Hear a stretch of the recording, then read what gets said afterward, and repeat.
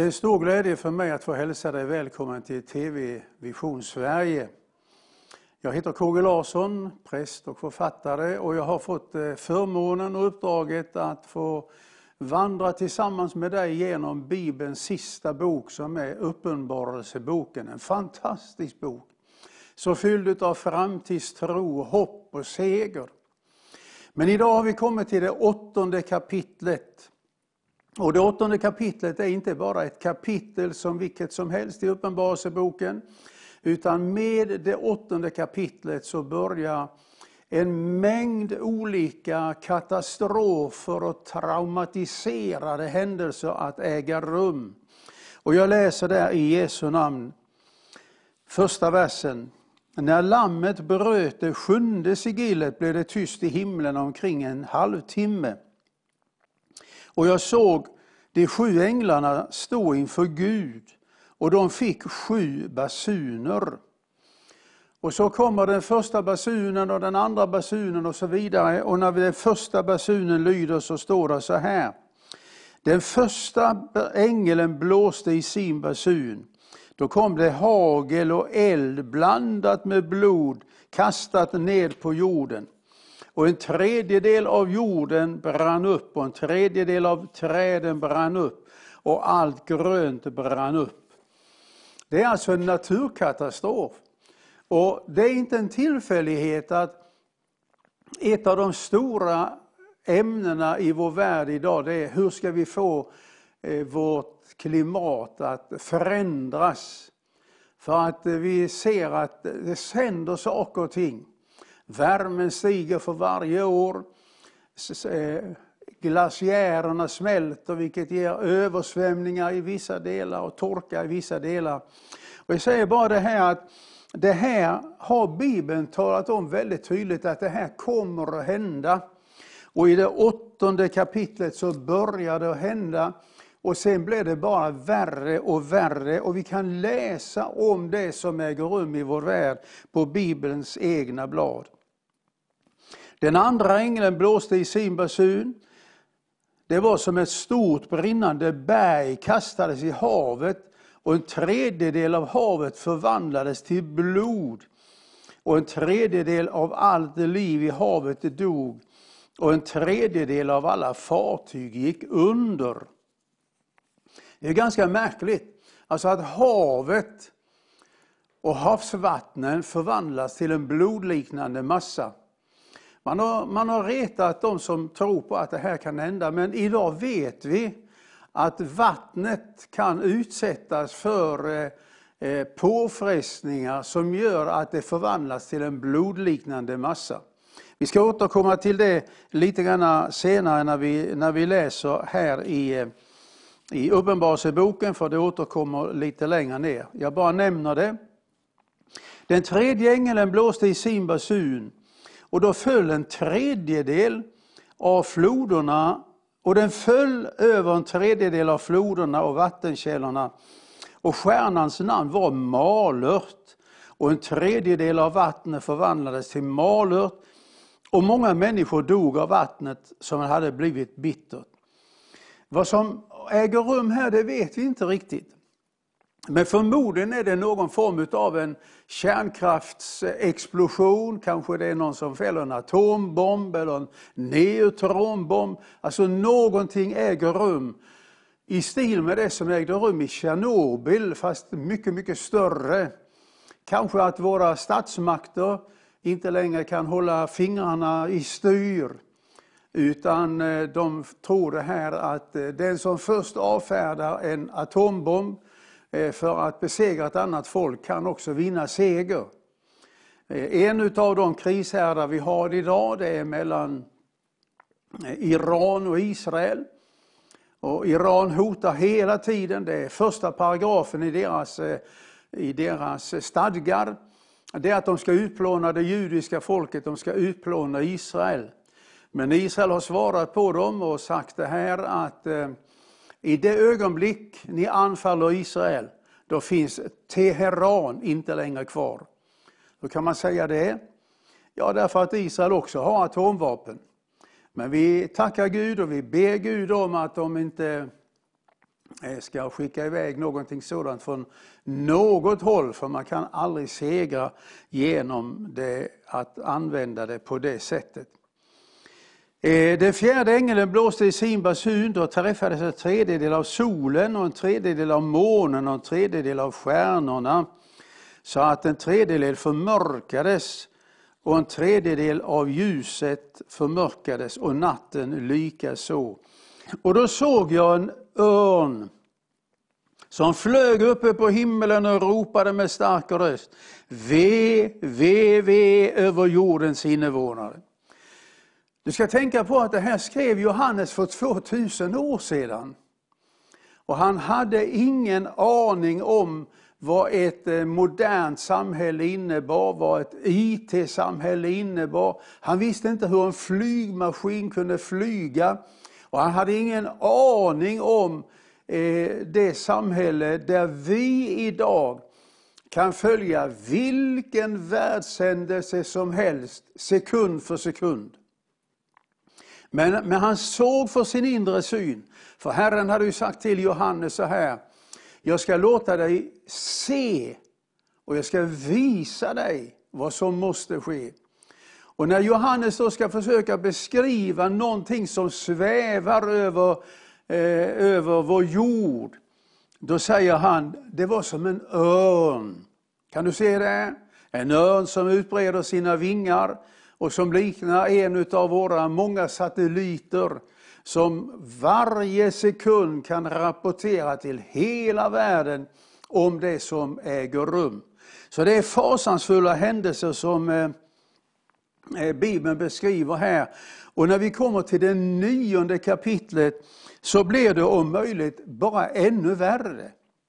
Det går så långt så när vi kommer till det 9:e kapitlets 15:e vers, då står det så här att det ska släppas loss krafter som kommer att döda en tredjedel av alla människor på jorden. Vi kan komma ihåg för ett par program tillbaka så stannar vi inför de här 4 hästarna i det 6:e kapitlet. Det var en vit häst, det var en röd häst, det var en svart häst och det var en gulbrun häst.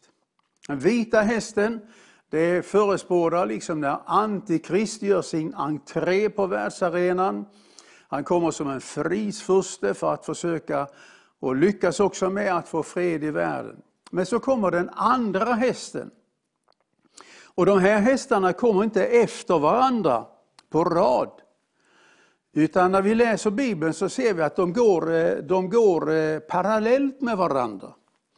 Så att när Antikrist stiger in på världsarenan så kommer också den röda hästen att gå ganska parallellt med honom. Inte riktigt från början men efter ett litet tag så stiger den röda hästen fram med sin ryttare.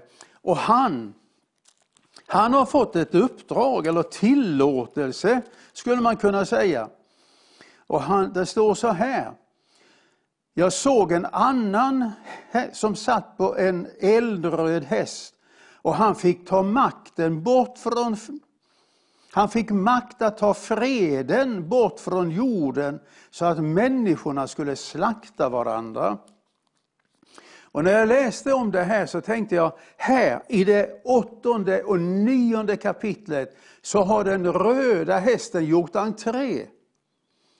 Han får tillåtelse att slakta och förgöra människor. Han får göra det genom att ta bort freden från jorden. Och då handlar det inte om att det är 1000 människor som kommer att dödas eller 10 000, utan en tredjedel av människorna kommer då att dödas. Det handlar alltså om 3 miljarder människor. Ett fullständigt bestialiskt mord som kommer att vara, och då inte bara i ett land eller 2 länder, utan ett globalt dödande där miljarder utav människor kommer att mista sina liv när den röda hästen som har fått mandat att ta freden bort ifrån jorden. Vi har sett vissa sådana här små generalrepetitioner i Europa. Vi har sett dem i Sydamerika. Vi har en liten aning av det som hände i Washington. Alltså när man drabbar samman, där var det bara 5 som dödades. Men man fattar vilka krafter som finns i det här. Djävulska krafter. Och det som är det tragiska, det är att detta är det yttersta uttrycket för ett sekulärt samhälle.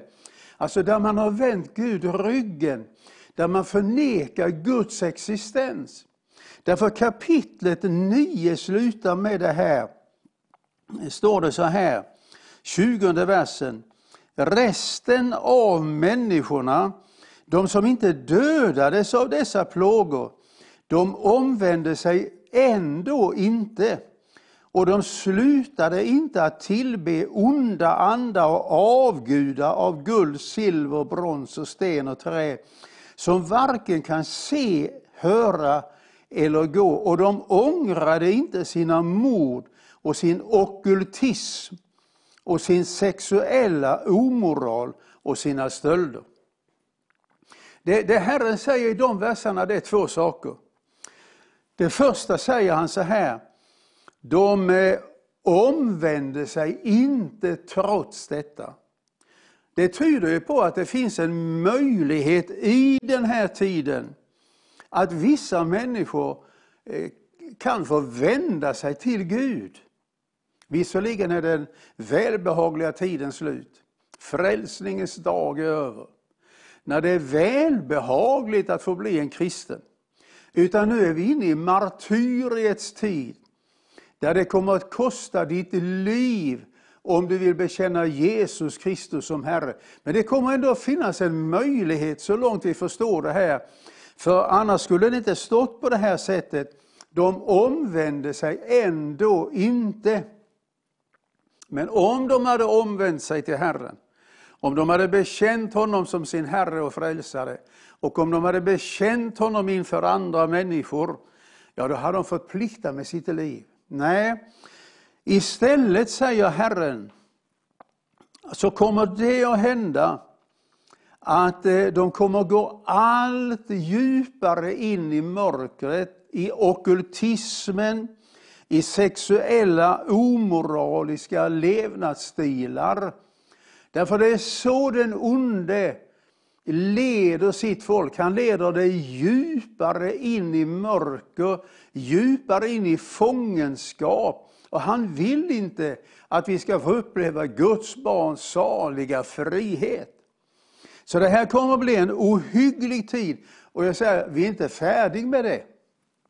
Men när jag läser det här, då känner jag så här att tack gode Gud för att du tog upp Lot som ett exempel på det som ska ske i människosonens dagar. Det var ju nämligen så här att Lot, han satt ner i Sodom och Gomorra. Och Sodom och Gomorra skulle förgöras på grund av samma orsak som här.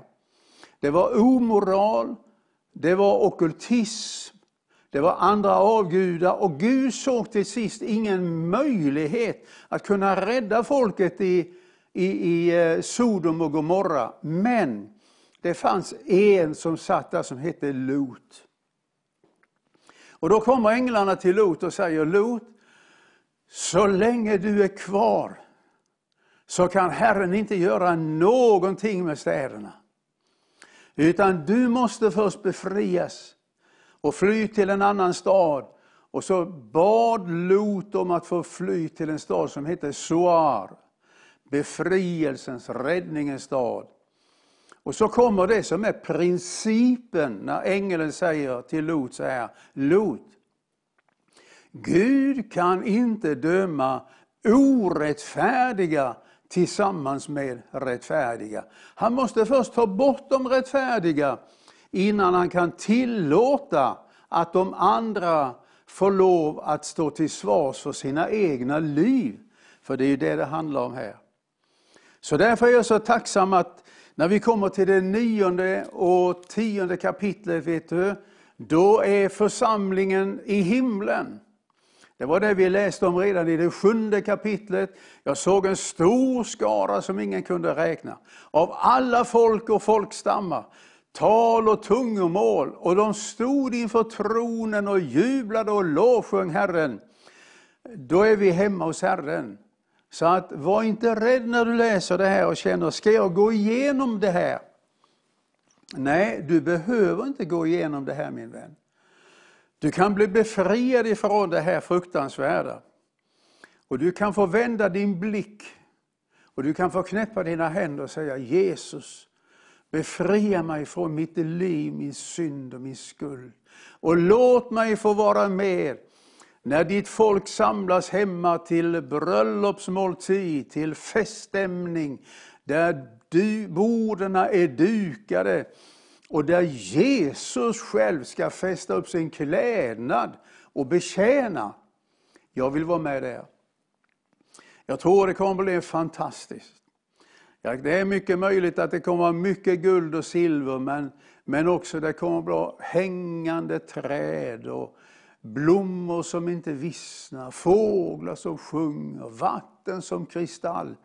Och djävulen inte med där, inga sjukdomar är med där, utan allting är återställt. Alltså vi får inte missa det, vet du.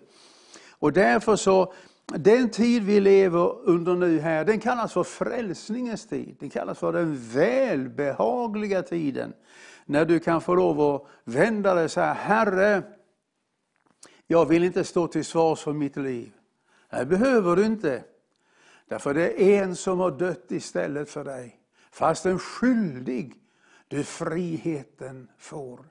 Och när du åkallar Herrens namn, vet du, då ser Herren till att innan det här går av stapeln och innan alltihopa det här händer, så kommer Guds folk att vara förenade och samlade hemma hos Herren själv i den himmelska gemenskapen. Jag tror att det här kommer att hända precis som det står. Men sen finns det också en allegorisk tolkning utav det. Alltså en andlig tolkning som inte tar bort att det sker i verkligheten. Men det finns en andlig dimension. Och en av dem som är duktiga på att också ge oss en andlig dimension utav det här, det var en prästman i Svenska kyrkan som hette Peter Fjellstedt. Och när han läser det här och förklarar det här i sin bibelöversättning, bibelöversättning och bibelförklaring, och han kommer till det här med havet som förvandlades till blod och det blev bittert och människorna dog och blev förgiftade. Då skriver Peter Fjellstedt så här i sin bibelöversättning, och jag ska läsa den för dig. Det är alltså med tanke på Uppenbarelsebokens 8:e kapitel, där vi läste. Floderna och vattenkällorna, de kan vi anse som en bild på kyrkosamfunden och läroanstalter som blir förgiftade utav irrlärare. På de som förnekar Kristi gudom och sprider denna villfarelse. Irrlärare, de har alltid något bländande sken med sig. Somliga är utrustade med stora nådegåvor. De är upptända av lögnens ande. De brinner som blod och förför många och fördärvar ordets och lärans vederkvickande vatten med villfarelsens gift. Villfarelsen medför också en bitter ande som hatar och förföljer de som vill hålla sig till sanningen. Men de är också upptända av bitterhet mot varandra och de hatar och förföljer varandra. Fjellstedt, han var alltså en präst inom Svenska kyrkan, kanske den mest rikt utrustade präst som Svenska kyrkan någonsin har haft. Och han hade den här synen på prästutbildningen på 1800-talet. Därför startade han en egen prästutbildning i Uppsala som fortfarande finns kvar och som heter Fjällstedtska högskolan. Så här såg han det på 1800-talet. Att det fanns irrlärare som förnekade att Kristus är Gud. Och de såg han som det stora hotet emot Svenska kyrkan. Därför att de förgiftade prästkandidaterna och pastorskollegorna och så vidare. Det var ju på 1800-talet. Det är ju väl att vi lever på 2000-talet. Och frågan är det bättre idag? Nej, jag tror det är ännu värre idag. Vi lever i en sådan förnekelsetid att man gott och väl kan läsa det här och se, här har vi miljökatastrofer som är stora problem i världen idag. Och den fjärde hästen har kommit in på arenan som får tillåtelse att ta bort freden så att 3 miljarder människor kommer att döda varandra. Men det finns också en andlig dimension i det här. Att det levande vattnet, det klara evangeliet förgiftas, omtolkas och ersätts. Och då är det ingenting som är bra på något enda sätt. Jag ska bara läsa i den 13:e versen i det 9:e kapitlet där det står så här. Den 6:e ängeln blåste i sin basun. Och jag hörde en röst från de 4 hornen på guldaltaret inför Gud. Och den sa till den 6:e ängeln som hade basunen: släpp loss de 4 änglarna som är bundna vid den stora floden Eufrat. Här är alltså 4 änglar bundna. Det är inte Guds änglar. Guds änglar är inte bundna. De är fria, vet du. De lyfter sina änglar. De är inför Fadern. Men de är också här nere och hjälper och stöder på allt sätt. Men här har vi 4 änglar som är bundna. Men en dag så ska de släppas. Och det är när de släpps som de tillsammans med ryttaren på den röda hästen får tillåtelse att döda 1/3 utav mänskligheten. Vi har något liknande när vi läser om det i Thessalonikerbrevet, där Paulus han säger så här: ni vet vad det är som håller honom tillbaka. Det visste församlingen i Thessalonika. Det vet ju inte vi riktigt vad de kände till. Och därför finns det lite olika tolkningar där, om det är att den heliga ande, om det är församlingen eller om det är lagstiftningen. Men här ser vi att det är 4 änglar av den fallna änglahären med Lucifer i spetsen. De kan inte göra vad de vill, nej. Men de är bundna till dess att de får befrielseorder att gå ut och göra det de vill. Och det de då gör ifrån den demoniska världen, det är att de går på människor och dödar dem här. Och jag vill bara säga till dig, jag vet inte hur du har det med Herren, men kära vän, det här kommer att bli en verklighet. Vi är mitt inne i detta skeende. Jag ska visa dig längre fram vad som kommer att äga rum här. Och då står det här för att du ska förstå att det här är allvar. Och att du kan få vända dig till den levande Guden och säga: Herre, jag vill inte vara med om det där. Nej, säger Herren. Det är därför jag sände min son Jesus Kristus i världen. Det är därför som han led och dog på ett kors. Det är därför som han uppstod igen. Och för att du skulle slippa alltihopa det här som står här, så har jag sänt min heliga ande i världen. För att var och en som tror på Jesus får bli delaktig av helig ande.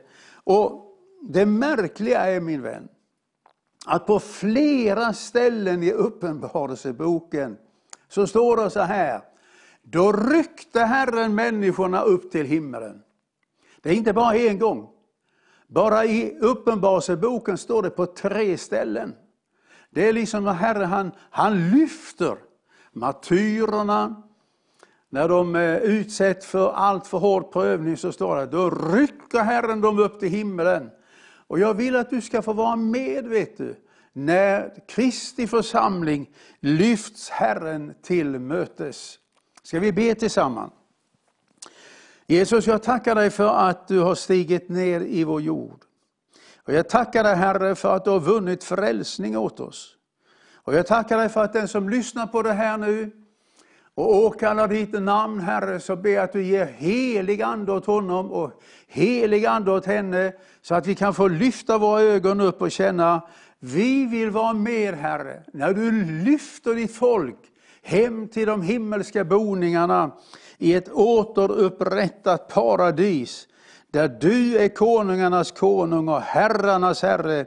Herre, jag ber att detta ska få bli en verklighet. I Jesu Kristi namn.